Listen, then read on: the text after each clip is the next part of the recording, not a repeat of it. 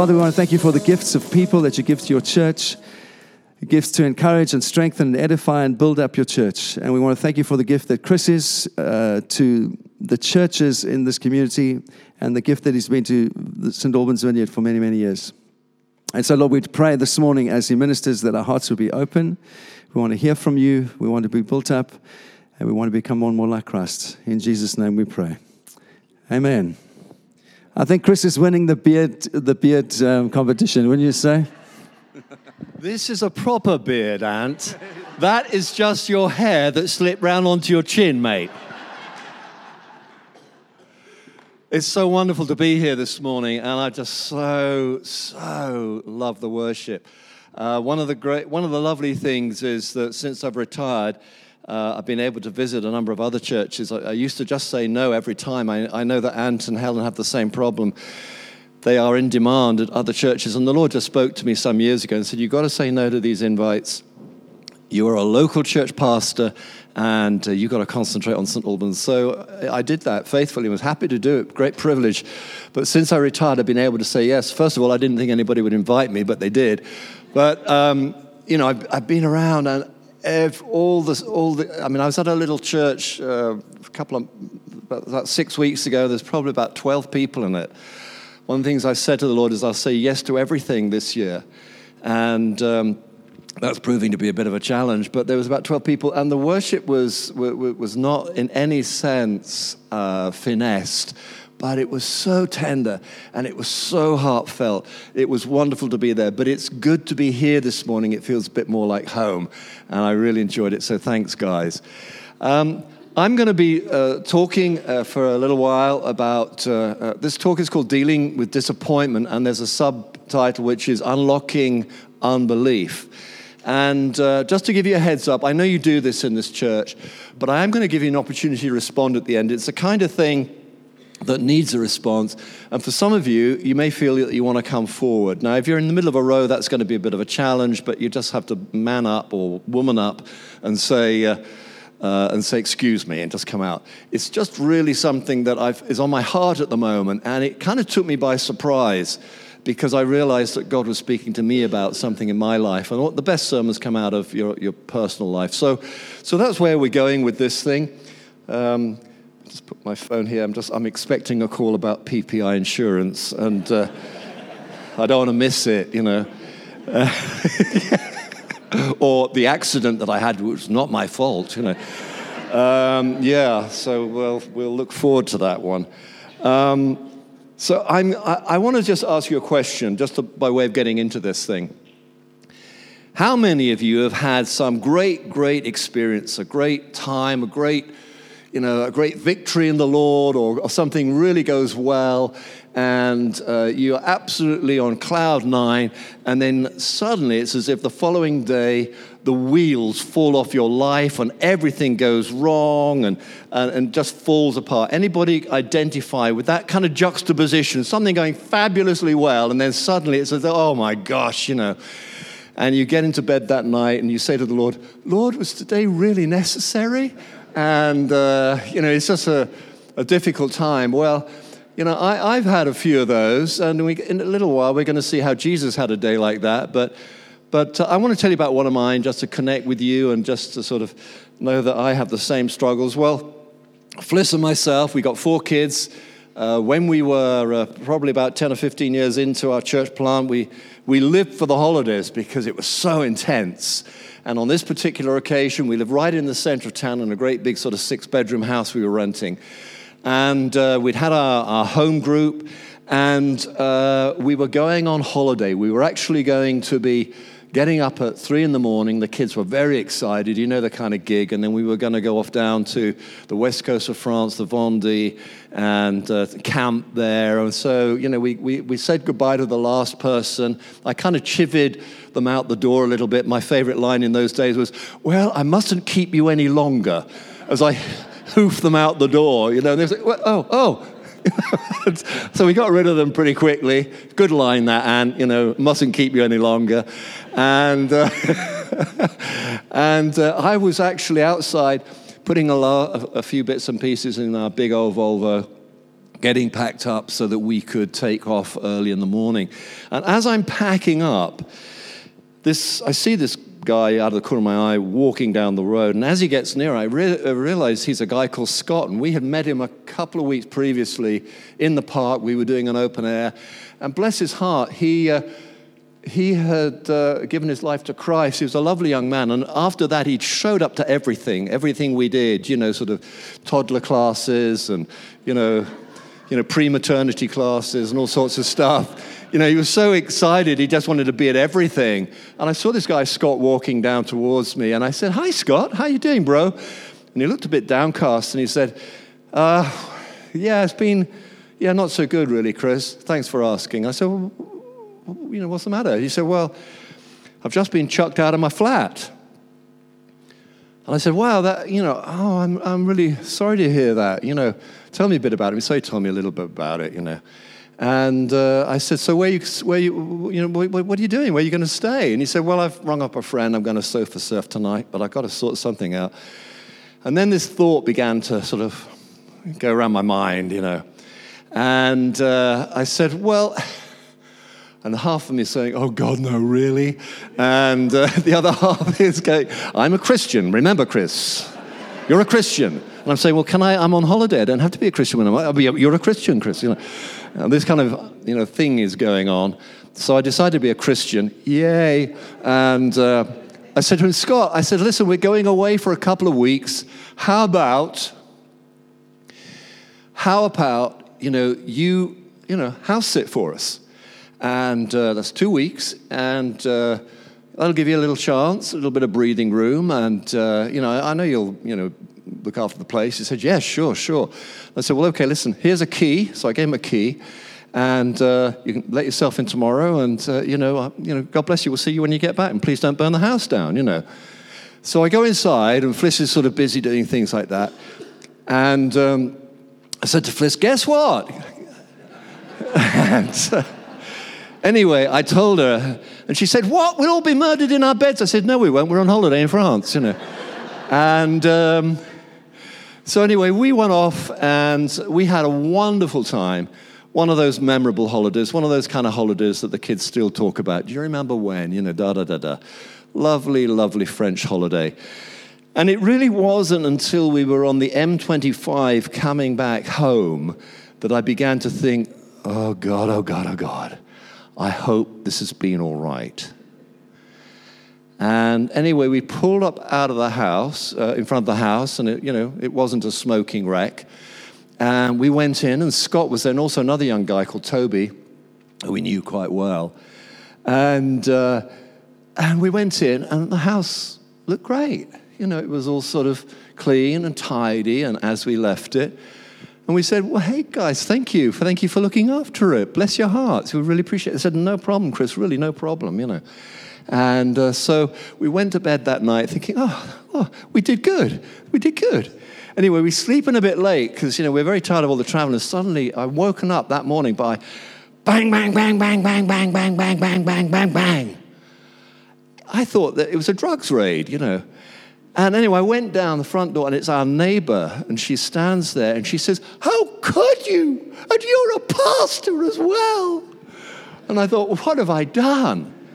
And she said, we had to call the police multiple times. And anyway, our house, while we were away, had become party central. They were big old houses. 3 doors down, there was a house with squatters in, which is a bit of a pain. And they had to call the police because of the noise.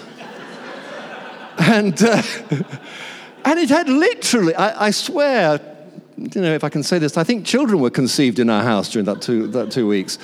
And it was just unbelievable. This neighbor, we brought her in. She was absolutely livid. She was upset. She said, "I looked out of my bathroom one day, and there was a naked man climbing down the drain pipe."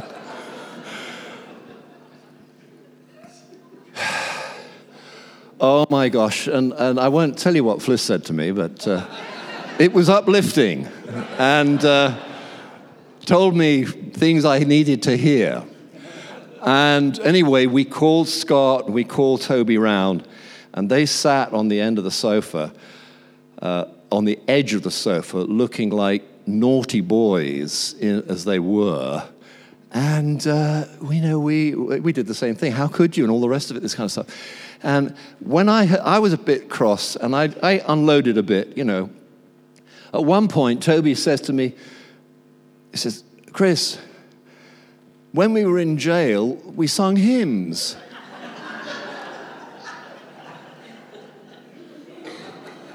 I said, Toby, this I don't know. What do you mean when you were in jail? I think we're missing something here.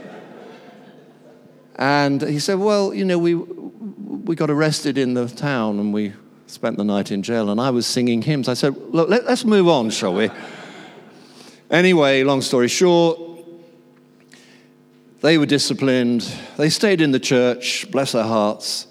And I went out and bought a really big bunch of flowers. And when I say really big bunch of flowers, it was huge. It was like something that gangsters give each other in, mafia give each other at funerals, enormous, great, big, over-the-top things. And I bought this thing and staggered up the drive to our neighbors, knocked on the door, and all she could see was a great big bunch of flowers and a pair of feet, and I'm pretty big, and it made her laugh. And the relationship was okay. It made her laugh. Now, I tell you all of that just because I've got 45 minutes to speak, and I don't know. Well, I tell you all of that because we've all had those occasions when things just are wonderful, and then suddenly it all goes pear-shaped. I've heard Christians say, we had a wonderful, wonderful time with the Lord at the weekend, or God did this amazing thing in my life. And then the following day, old Nick had a go, Satan had a go, and I suppose he's going to do that, isn't he? I mean, I've heard that, and I just want to say to you as an aside, please don't do that. Please don't say that. We're sons and daughters of the Most High God. And when you say that, you empower the enemy. Don't empower him. We can have a great time. We can have a glorious time. We can know great victories. And the enemy does not have permission to give you a rotten day the following day. So let's just kick that one into touch, okay? But Jesus, he had a day like I had. In fact, in Mark chapter 9, we read how Jesus went up this mountain with two of his friends. I'm not going to read it's called the Transfiguration. I'm not going to read that story. I'm going to read the following story in a minute. But Jesus went up this mountain with two or three of his closest friends, disciples we call them. And while he was up there, there was this extraordinary experience that the disciples witnessed, where Jesus found himself, and he knew it was going to happen, of course, just revealed as the King of Kings he is. No longer a carpenter's son, no longer a traveling preacher, but on the top of that mountain, and some argue about where it is, but Mount Tabor, and I've been up that mountain, and boy, it made the hairs on the back of my neck stand up, I tell you. He was up there, and while he was up there, he met with Moses and Elijah. Moses representing the law of God, and Elijah, the prophets of God. And they spoke about the next phase of Jesus' ministry, leading up to him being crucified on a cross for the sins of the world. And that means my sin as well, and your sin. And that's why Christians get excited about a torture thing, because on that cross, Jesus took upon himself the sins of the world, your sin and mine. And then we celebrate with great joy, and we caught glimpses of that, the fact that Jesus is alive, because 3 days afterwards, Father raised him from the dead. And now he reigns in glory, and we're all looking forward to him coming again. So on this occasion, Jesus is up the mountain, and there's this extraordinary experience, this revelation of Jesus as he truly is. Actually, he's going to be more than that. We're going to see more than that. But the disciples were completely wowed by that. And, of course, some of you will know that Peter said to him, look, Master, this is so good that we're here. Why didn't I put up some kind of tents or something for us so we can all hang out together? And I can imagine Jesus' face at that. Like, really? Did you really say that? But anyway, at that point, God the Father interrupted, and he's always welcome to interrupt. And God the Father, this voice spoke on the top of the mountain and said, this is my beloved Son, with whom I am well pleased. Listen to him. Wow. You can hear a pin drop. You can hear a pin drop now. Anyway, with that, the cloud lifted. Moses and Elijah went. Jesus' clothes and being and visage face were all sort of restored to normal, and they made their way back down the mountain. Jesus said to the guys, he said, listen, do me a favor, bro. Don't say anything about this for the time being. Just keep it to yourselves. But I bet they were just in stunned silence as they walked down that mountain. They get to the bottom of the mountain to join the rest of the disciples, the rest of the 12. There are 12 sort of close in the inner circle. And all hell is breaking loose. There's a riot going on. And we're going to pick up that story now. I don't know whether it may come up on the screen even. And I'm going to read this story, and then we're going to just unpack it a little bit. So Mark chapter 9, beginning at verse 14, and I'm reading from the NIV version, necessary in vineyard. You probably, do you use the ESV? What do you use? ESV, yeah. I'm sorry, I should have thought about that earlier, and I should have brought the ESV. So follow it along. It'll be on the screen. Forgive me if I just read it from the NIV. Verse 14, when they came to the other disciples, they saw a large crowd around them and the teachers of the law arguing with them. As soon as all the people saw Jesus, they were overwhelmed with wonder and ran to greet him. I am intrigued by that statement. They were overwhelmed with wonder. Was there still some of the glory on him from that mountain? I want to find out about that. That is an intriguing statement. They were overwhelmed with wonder. What was that about? Anyway, we can't dwell on that. And they ran to meet him. Verse 16, what are you arguing with them about, he asked. You know, Jesus, he's just been up there. He's had this experience, the affirmation of the Father. And he comes down, and his disciples are sort of in an argument, like, oh my gosh, guys, really? Can't I leave you for 5 minutes? 17, a man in the crowd answered, Teacher, I brought you my son who is possessed by a spirit that has robbed him of speech. And whenever it seizes him, it throws him to the ground. He foams at the mouth, gnashes his teeth, and becomes rigid. I asked your disciples to drive out the spirit, but they could not. Jesus, I maybe I'm wrong, but I do sense a little exasperation in his comment here. He says, you unbelieving generation, Jesus replied, how long shall I stay with you? How long shall I put up with you? Bring the boy to me. You can sense his sort of disappointment. He's disappointed for a number of reasons, but one thing we can say is that he has given the disciples authority and power to heal the sick and cast out demons. And so, what's this about, guys? I thought we did this last week. We went out and, you cast out demons. What is going on here? So he says, bring the boy to me. So they brought him, and when the spirit saw Jesus, it immediately threw the boy into a convulsion. He fell to the ground and rolled around, foaming at the mouth. And Jesus asked the boy's father, how long has he been like this? How long has he been like this? How long has he been like this?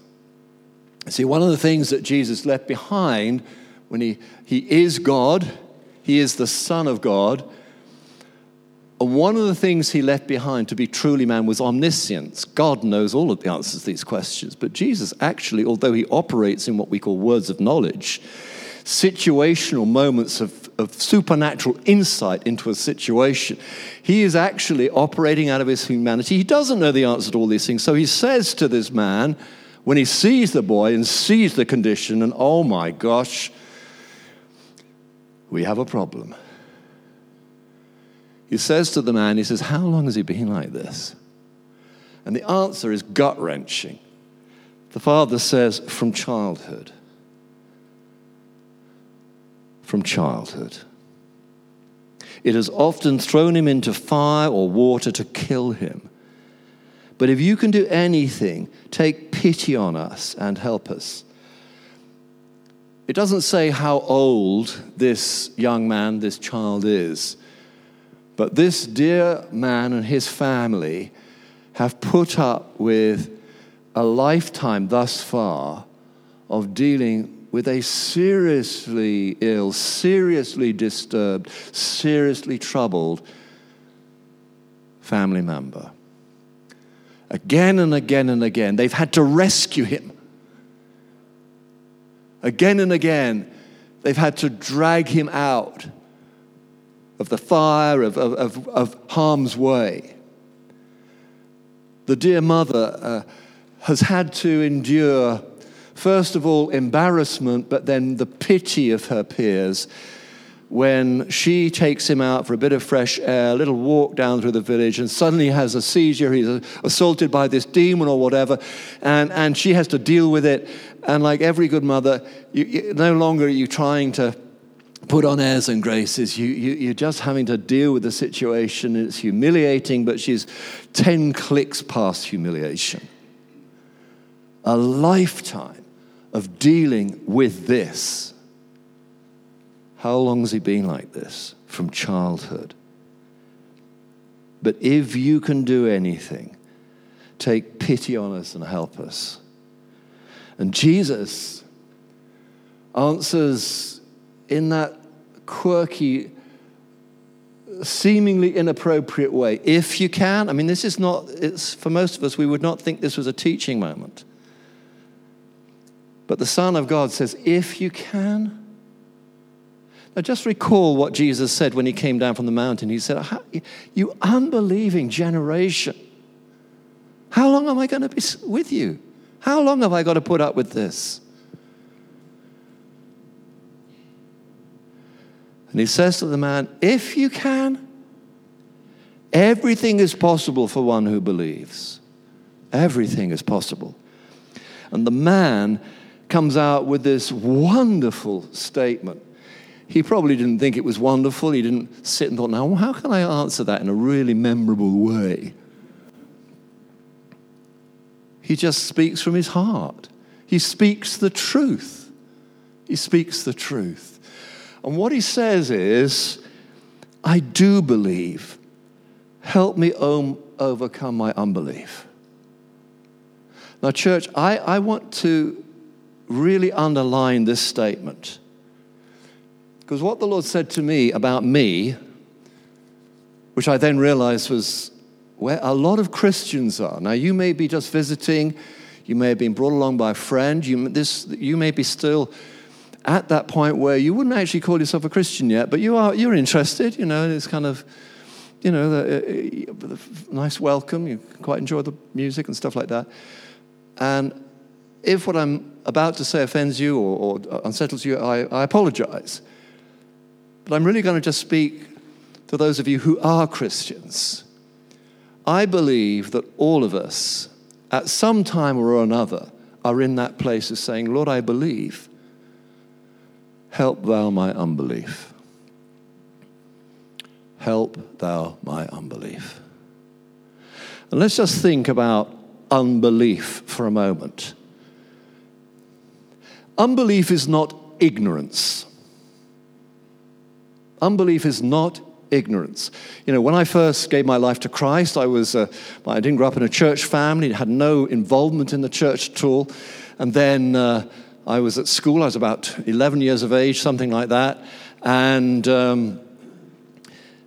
at the end of a history lesson, I think I've told this story once before at this church, but anyway, at the beginning of a history lesson, our history master came in, and it was a rainy day. We were all inside. We hadn't been able to go out onto the field to run off some steam. We were all sort of being, over energetic, and there was mayhem in the classroom. And some of the guys had just been to a Billy Graham mission up at Earl's Court and had brought back a load of leaflets. They got the leaflets, the T-shirt, the hat, the balloon, or I don't know if anybody went forward, but they brought all this stuff in, and they're all sort of arguing over this stuff and swapping it around. So the history master comes in, and there's all this chaos, and this is just what he needs, 40 minutes, our class, with a load of hyper 11-year-olds. And so he says, back to your seats, get back to your seats. And he hands out a few detentions and stuff like that. And anyway, we all scuttle back to our seats. And then one wise guy on the back row says, actually, so we weren't mucking about. We were talking about religion. And the history master looks very suspicious. Now, the thing we knew about this guy, his name was Mr. Oddie. He'd lived with that all his life. And he was an evangelical Christian. And from time to time was seen, down in the town center, preaching the word with a sandwich board and all the rest of it. And so he was an object of ridicule. So this wise guy is rocking on his seat. He says, actually, we weren't mucking around, we were talking about religion. And Mr. Oddie looks suspicious. I don't know if any of you have had a sort of a pet dog or a cat, probably a dog, and you've got to give it some medication. I don't know what it is, but the animals seem to know that you're wanting to slip them a pill, And normally this dog is also like that, but it's like, what's going on here? Not sure I like this. Anybody identify with that? Yeah, you know what I mean. They got this sixth sense. Well, Mr. Oddie had a sixth sense. Don't know what's going on here, And he said, what do you mean, boy? What do you mean? And then the story came out, Billy Graham, etc., etc. And bless his heart, Mr. Oddie, he'd not started the lesson well. He was an object of ridicule. He was in a bad mood. He had 40 minutes with these little tyrants. But you know what? Bless his heart, he blurted out the gospel. He blurted out the gospel. Oh, that's very interesting. Well, as I think you know, I'm a Christian. And he just blurted it out. And the room went quiet. And I'm not a wise guy. I'm a nearly wise guy, which means I'm sort of 3/4 of the way back in the class. I'm not in the back row. I'm in the row in front of that. And I'm grinning like an idiot, rocking back and forth. And he blurts out the gospel. And he says that all have sinned and fallen short of the glory of God. Everyone has sinned. Not just the people who think they're sinners, but everyone's sinned. And I thought, well, I'm not a sinner. I'm a nice bloke. And he said, the bad news is you're destined for hell. I thought, flipping heck. He says, the good news is that Jesus has died on the cross for you to deal with that. He'll take your sin and instead he'll give you life, eternal life. And I thought, I'm getting some of that, bro. And I went home and he had the good sense to say, what you need to do is you just need to sort of, say a prayer, just ask Jesus to forgive you and ask him to come into your life, and that's it, done deal. I think he was exaggerating slightly. So I went home and I did exactly that. Didn't let on, didn't tell anybody. Went home, said the prayer, expected something to happen, but nothing did. And curiously enough, over the next few days, this became a bit of an obsession with me. Did it work? Am I going to hell or am I going to heaven, So I ended up by plucking up courage after about a week or so, and at the end of a lesson, I sidled up alongside Mr. Oddie, and I said, Mr. Oddie, can I just ask you a question? When last week, I said, Well, I said the prayer, but nothing's happened. You know, what's And he said, did you? Really? Honestly? Whole disposition changed. He probably went home that night, and probably some of you have done the same thing.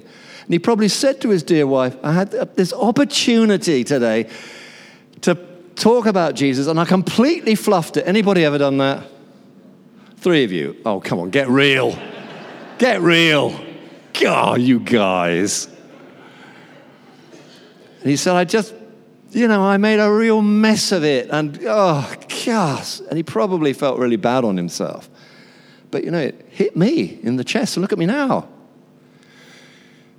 So I said to him, I said the prayer, but, I don't know what to do next. Nothing seems to have happened. And he said to me, it's probably just ignorance. I thought, I knew I didn't like this bloke, You see, unbelief is not ignorance. Now, if somebody says you're ignorant, it's pejorative. It's not a compliment. But he was actually just being factual. And bless his heart, and it was excruciatingly embarrassing, but I'd somehow found the courage to do it. He said, look, a couple of other lads, I've got a little Christian thing going, and would you like to join us? And we'll look at the scriptures and stuff like that. And I was hooked sufficiently. Obviously, the Spirit of God was already at work in me, and I didn't realize it, to say, okay, well, I'll come along, So for about a term or so, I went along to these excruciatingly embarrassing lunchtime discipleship classes. But dear old Mr. Oddy taught me, and I was not quite as ignorant as I was before. Unbelief is not ignorance. Unbelief is not the honest questions that a seeker has when they accept an invitation to come to an Alpha course or an Introduction to Christianity course or something like that. Often when I've spoken to people who are pre-Christians, not a Christian yet, or considering Christianity, they think that the doubts they have or the questions they have mean that they are on the road to hell. Well, that's a lie. The enemy is selling you a lie. He doesn't want you to have those conversations. He doesn't want you to bring you are thinking about it. You're not in total ignorance. You've heard something, you picked up something, you watched a show on the television, you may have even picked up the family Bible, if such a thing still exists in most homes these days. But you've got things going around your head, and so those are questions. People, the world often believes that faith is an unquestioning exercise. It's not. Unbelief is not honest questioning. Unbelief is like a shoelace that has come undone. Unbelief is where you are a believer and maybe have been a believer for many years and maybe resolved all of the big questions many years ago, maybe at uni, maybe before, maybe 18 months ago. And you show up and you serve and you give and you bless and you know when to stand up and you know when to sit down and you're trying to be a good neighbor and you're trying to share you're doing all the right things, but actually, because of a series of disappointments, a series of things that have come undone, a series of things that have gone wrong, there's been a hardening of your heart towards the Lord. You're still functioning as a Christian,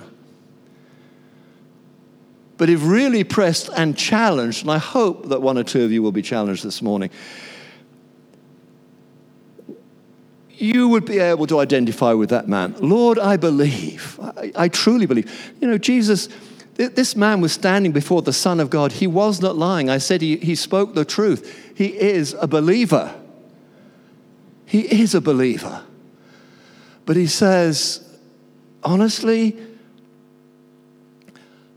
My wife and I have struggled with this son of ours, whom we love, we would take a bullet for. But when you deal with this 2-3 times a day for a lifetime, when you plead with God, when you fast with God, when you pay every passing preacher and teacher to pray, when you take him to the Pharisees, when you take him to the scribes and they can do nothing, you begin to wonder. You begin to wonder. I remember the days as a teenager, the excitement that my buddies and I had when we anticipated the Sabbath. If you've been in Jerusalem, by the way, on a Friday, as they prepare for the Sabbath, they go mental. All the young men, they're drunk. I'm not being funny here. They are in such excitement that the Sabbath is coming. And it seems to be the young men, and they dance in the street and sing songs heralding in the Sabbath. It's an extraordinary experience. I can't say that I saw many people dancing through the door this morning.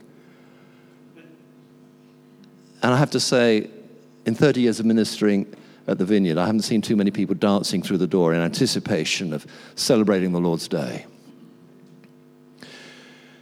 But this dear Jewish man, Jewish boy, had danced in the streets with his friends, celebrating the coming of the Sabbath.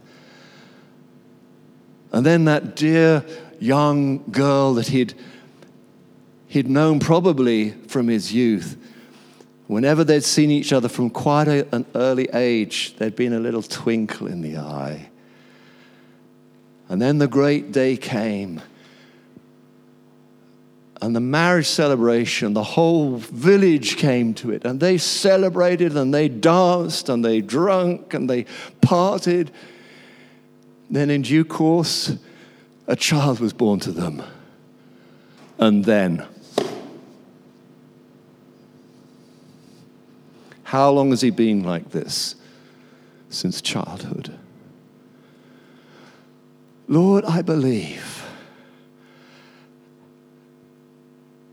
What can I say to you, Jesus? I believe. Help my unbelief. Mark those words.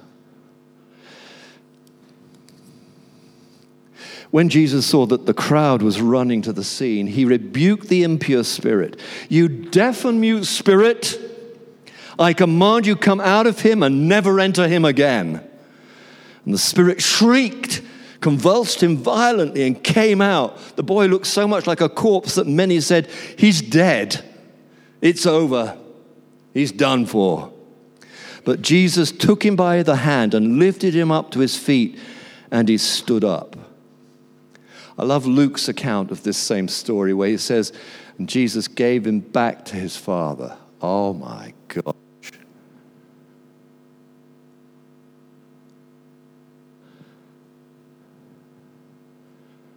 Here you are, bro. Here's your son. Oh my gosh. What a Savior. Oh, Jesus. You know how to get right to the very heart of us. Oh, Jesus. Jesus gave him back to his father. Just to round the story up, verse 28. After Jesus had gone indoors, his disciples asked him privately, why couldn't we drive it out? He replied, this kind can only come out by prayer. I wish we could spend more time unpacking that, but you get the gist. See, my concern about me, the funny thing is, when you've spent a long time being a pastor, and this will be true for Anne and Helen, you literally spend every waking moment and quite a few moments in the middle of the night when you should be asleep or wish you were asleep, actually thinking about other people. It kind of gets under your skin. And so with Fliss and myself, and by the way, Fliss apologizes for not being here. She made a commitment to our daughter-in-law to help her every Sunday with our grandson, because he is a challenging little chap, and he's lovely.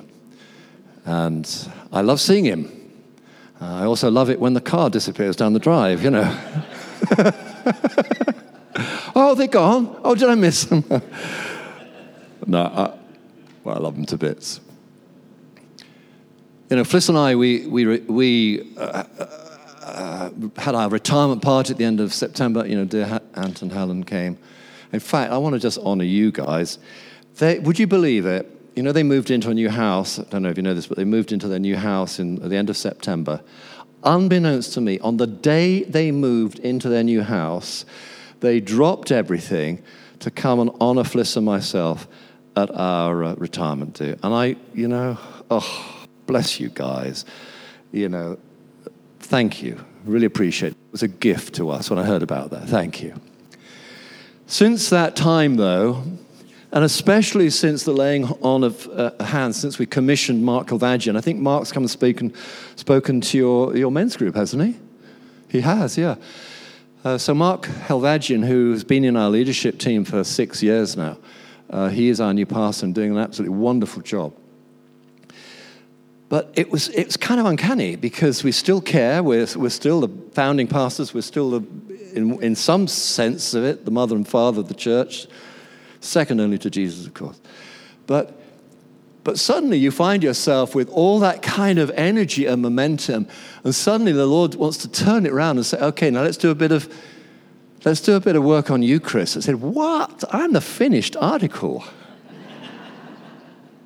No. And so what Jesus began to show me was that whilst mainly through thanksgiving, humility, and worship, one keeps your heart tender. I've known a few disappointments, a few setbacks.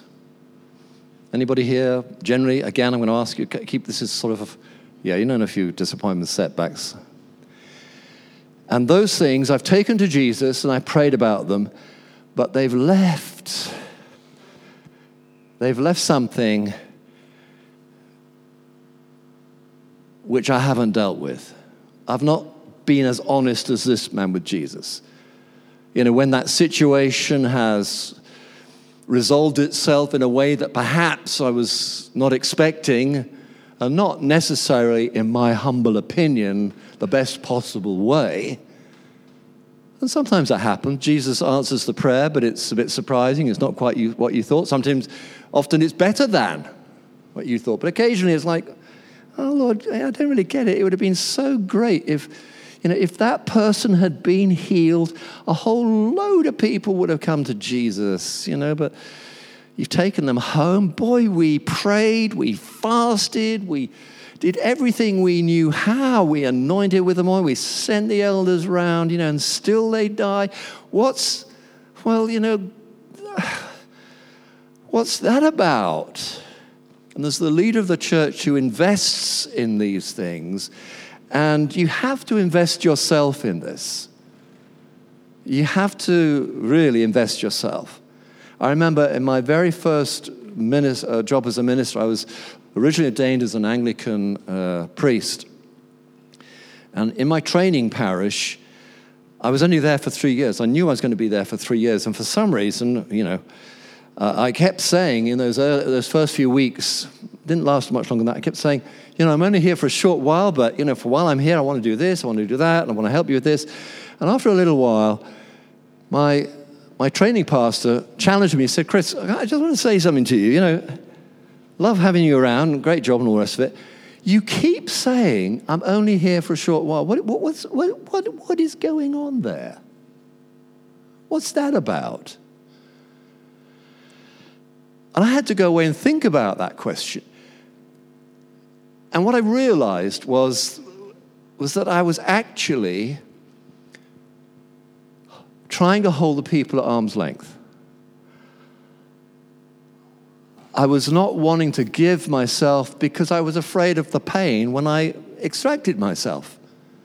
So I went back and answered the question as best I could, and he said to me, Chris, you can't do it that mirror. You've got to learn to love the people. And I mean learn to love, because sometimes people do people stuff and they're not always lovable. But you've got to learn to love. So, you invest, you give yourself to a situation, and when you do that,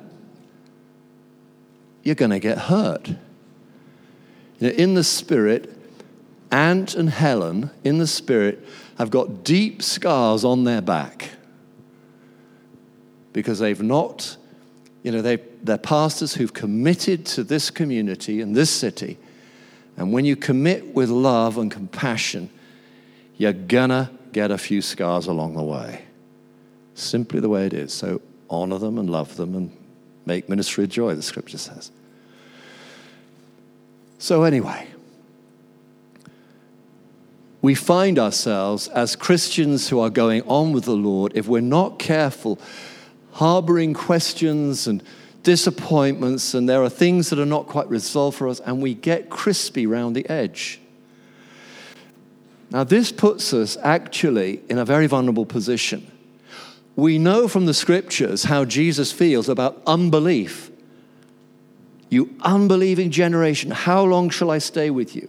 Brothers and sisters, as a fellow disciple, I have to say to you, it's time to do a bit of housekeeping. Examine your hearts. And if you find yourself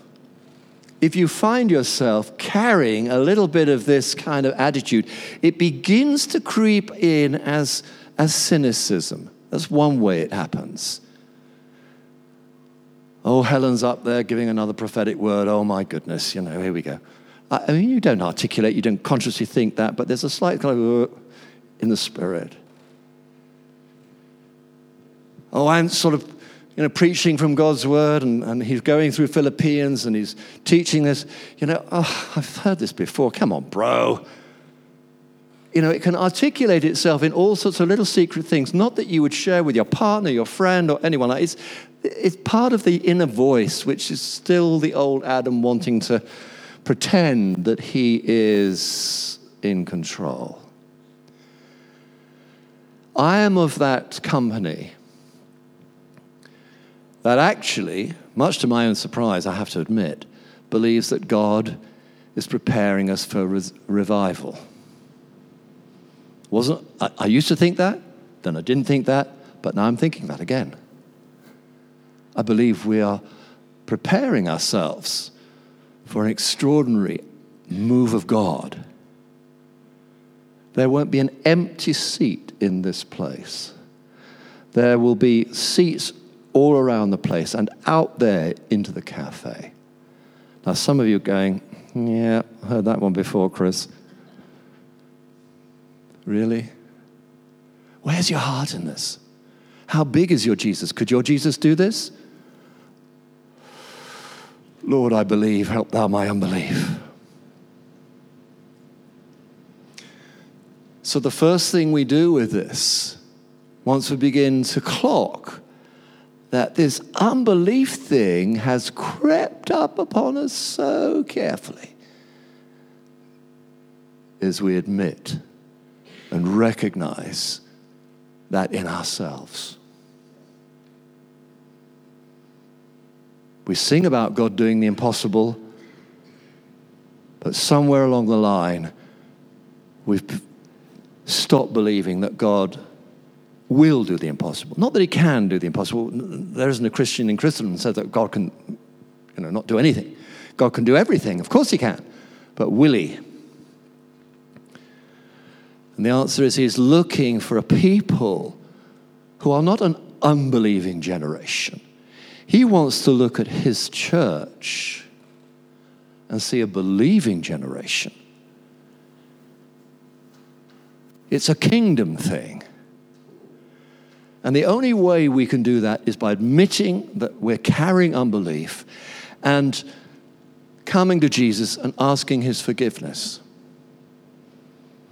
Now, there may be specific ongoing things in life. Yeah, well, Chris, that's all very well, but, I have a child that, or we cannot get pregnant, or, I have this health issue, and, you can argue with God. You're not arguing with me. You can argue with God about that, but what's your heart going to be in this?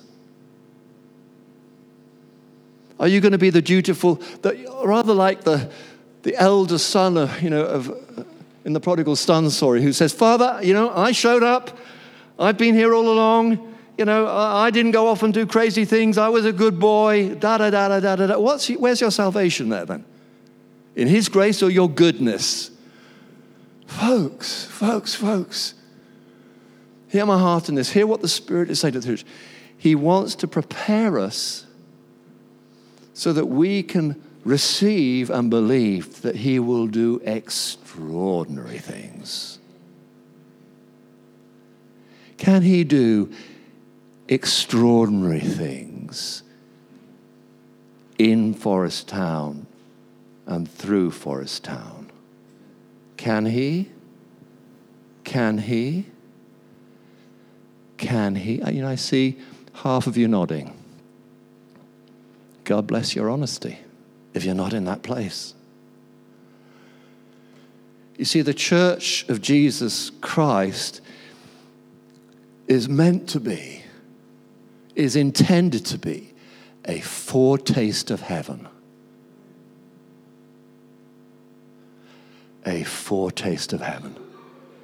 It's a place where those who are outside can catch a glimpse, if you like, get a taste of what heaven's going to be like.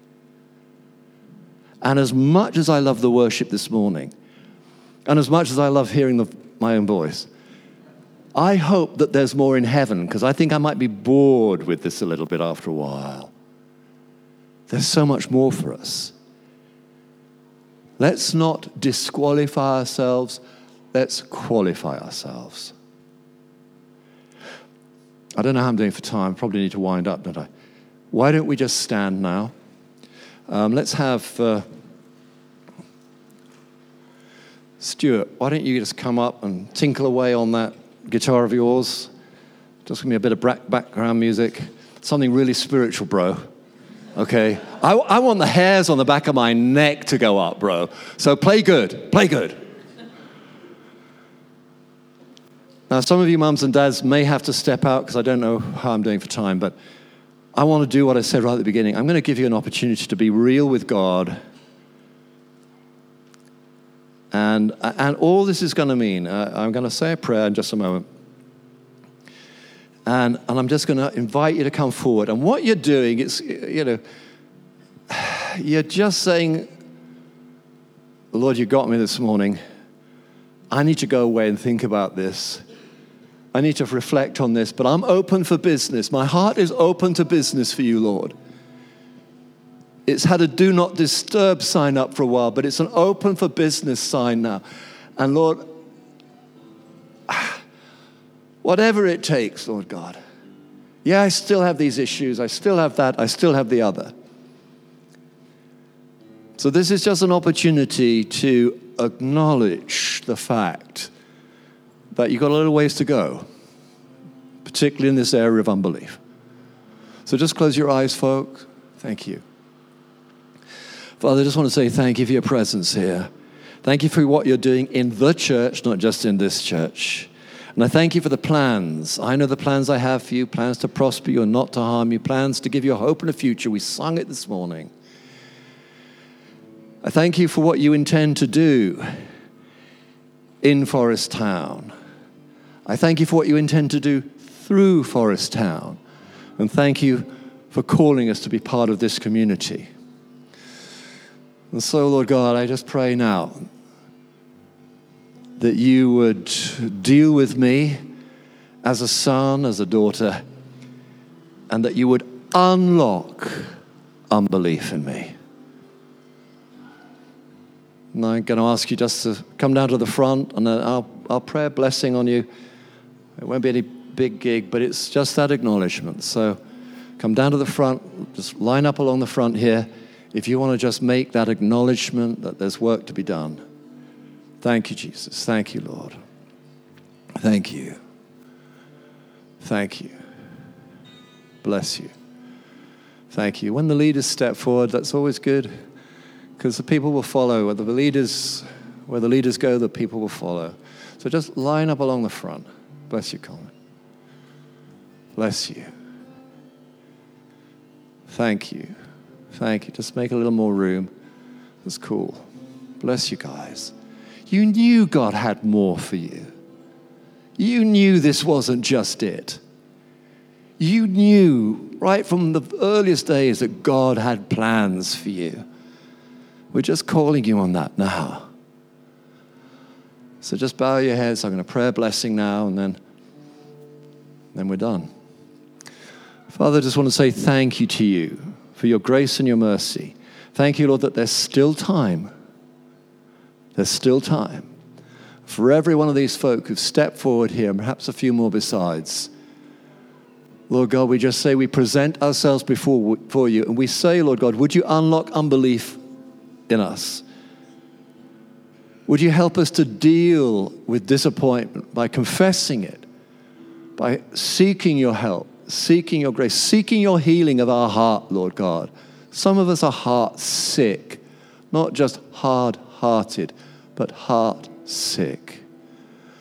Lord, raise our expectations in a holy God who is passionate about revealing Jesus to this generation, who's looking for a community that's marked by faith and purpose, who's looking for hearts that will not be deterred, who will say, as for me and my house, we will serve the Lord. And everyone said, amen. God bless you guys. In Jesus' name, amen.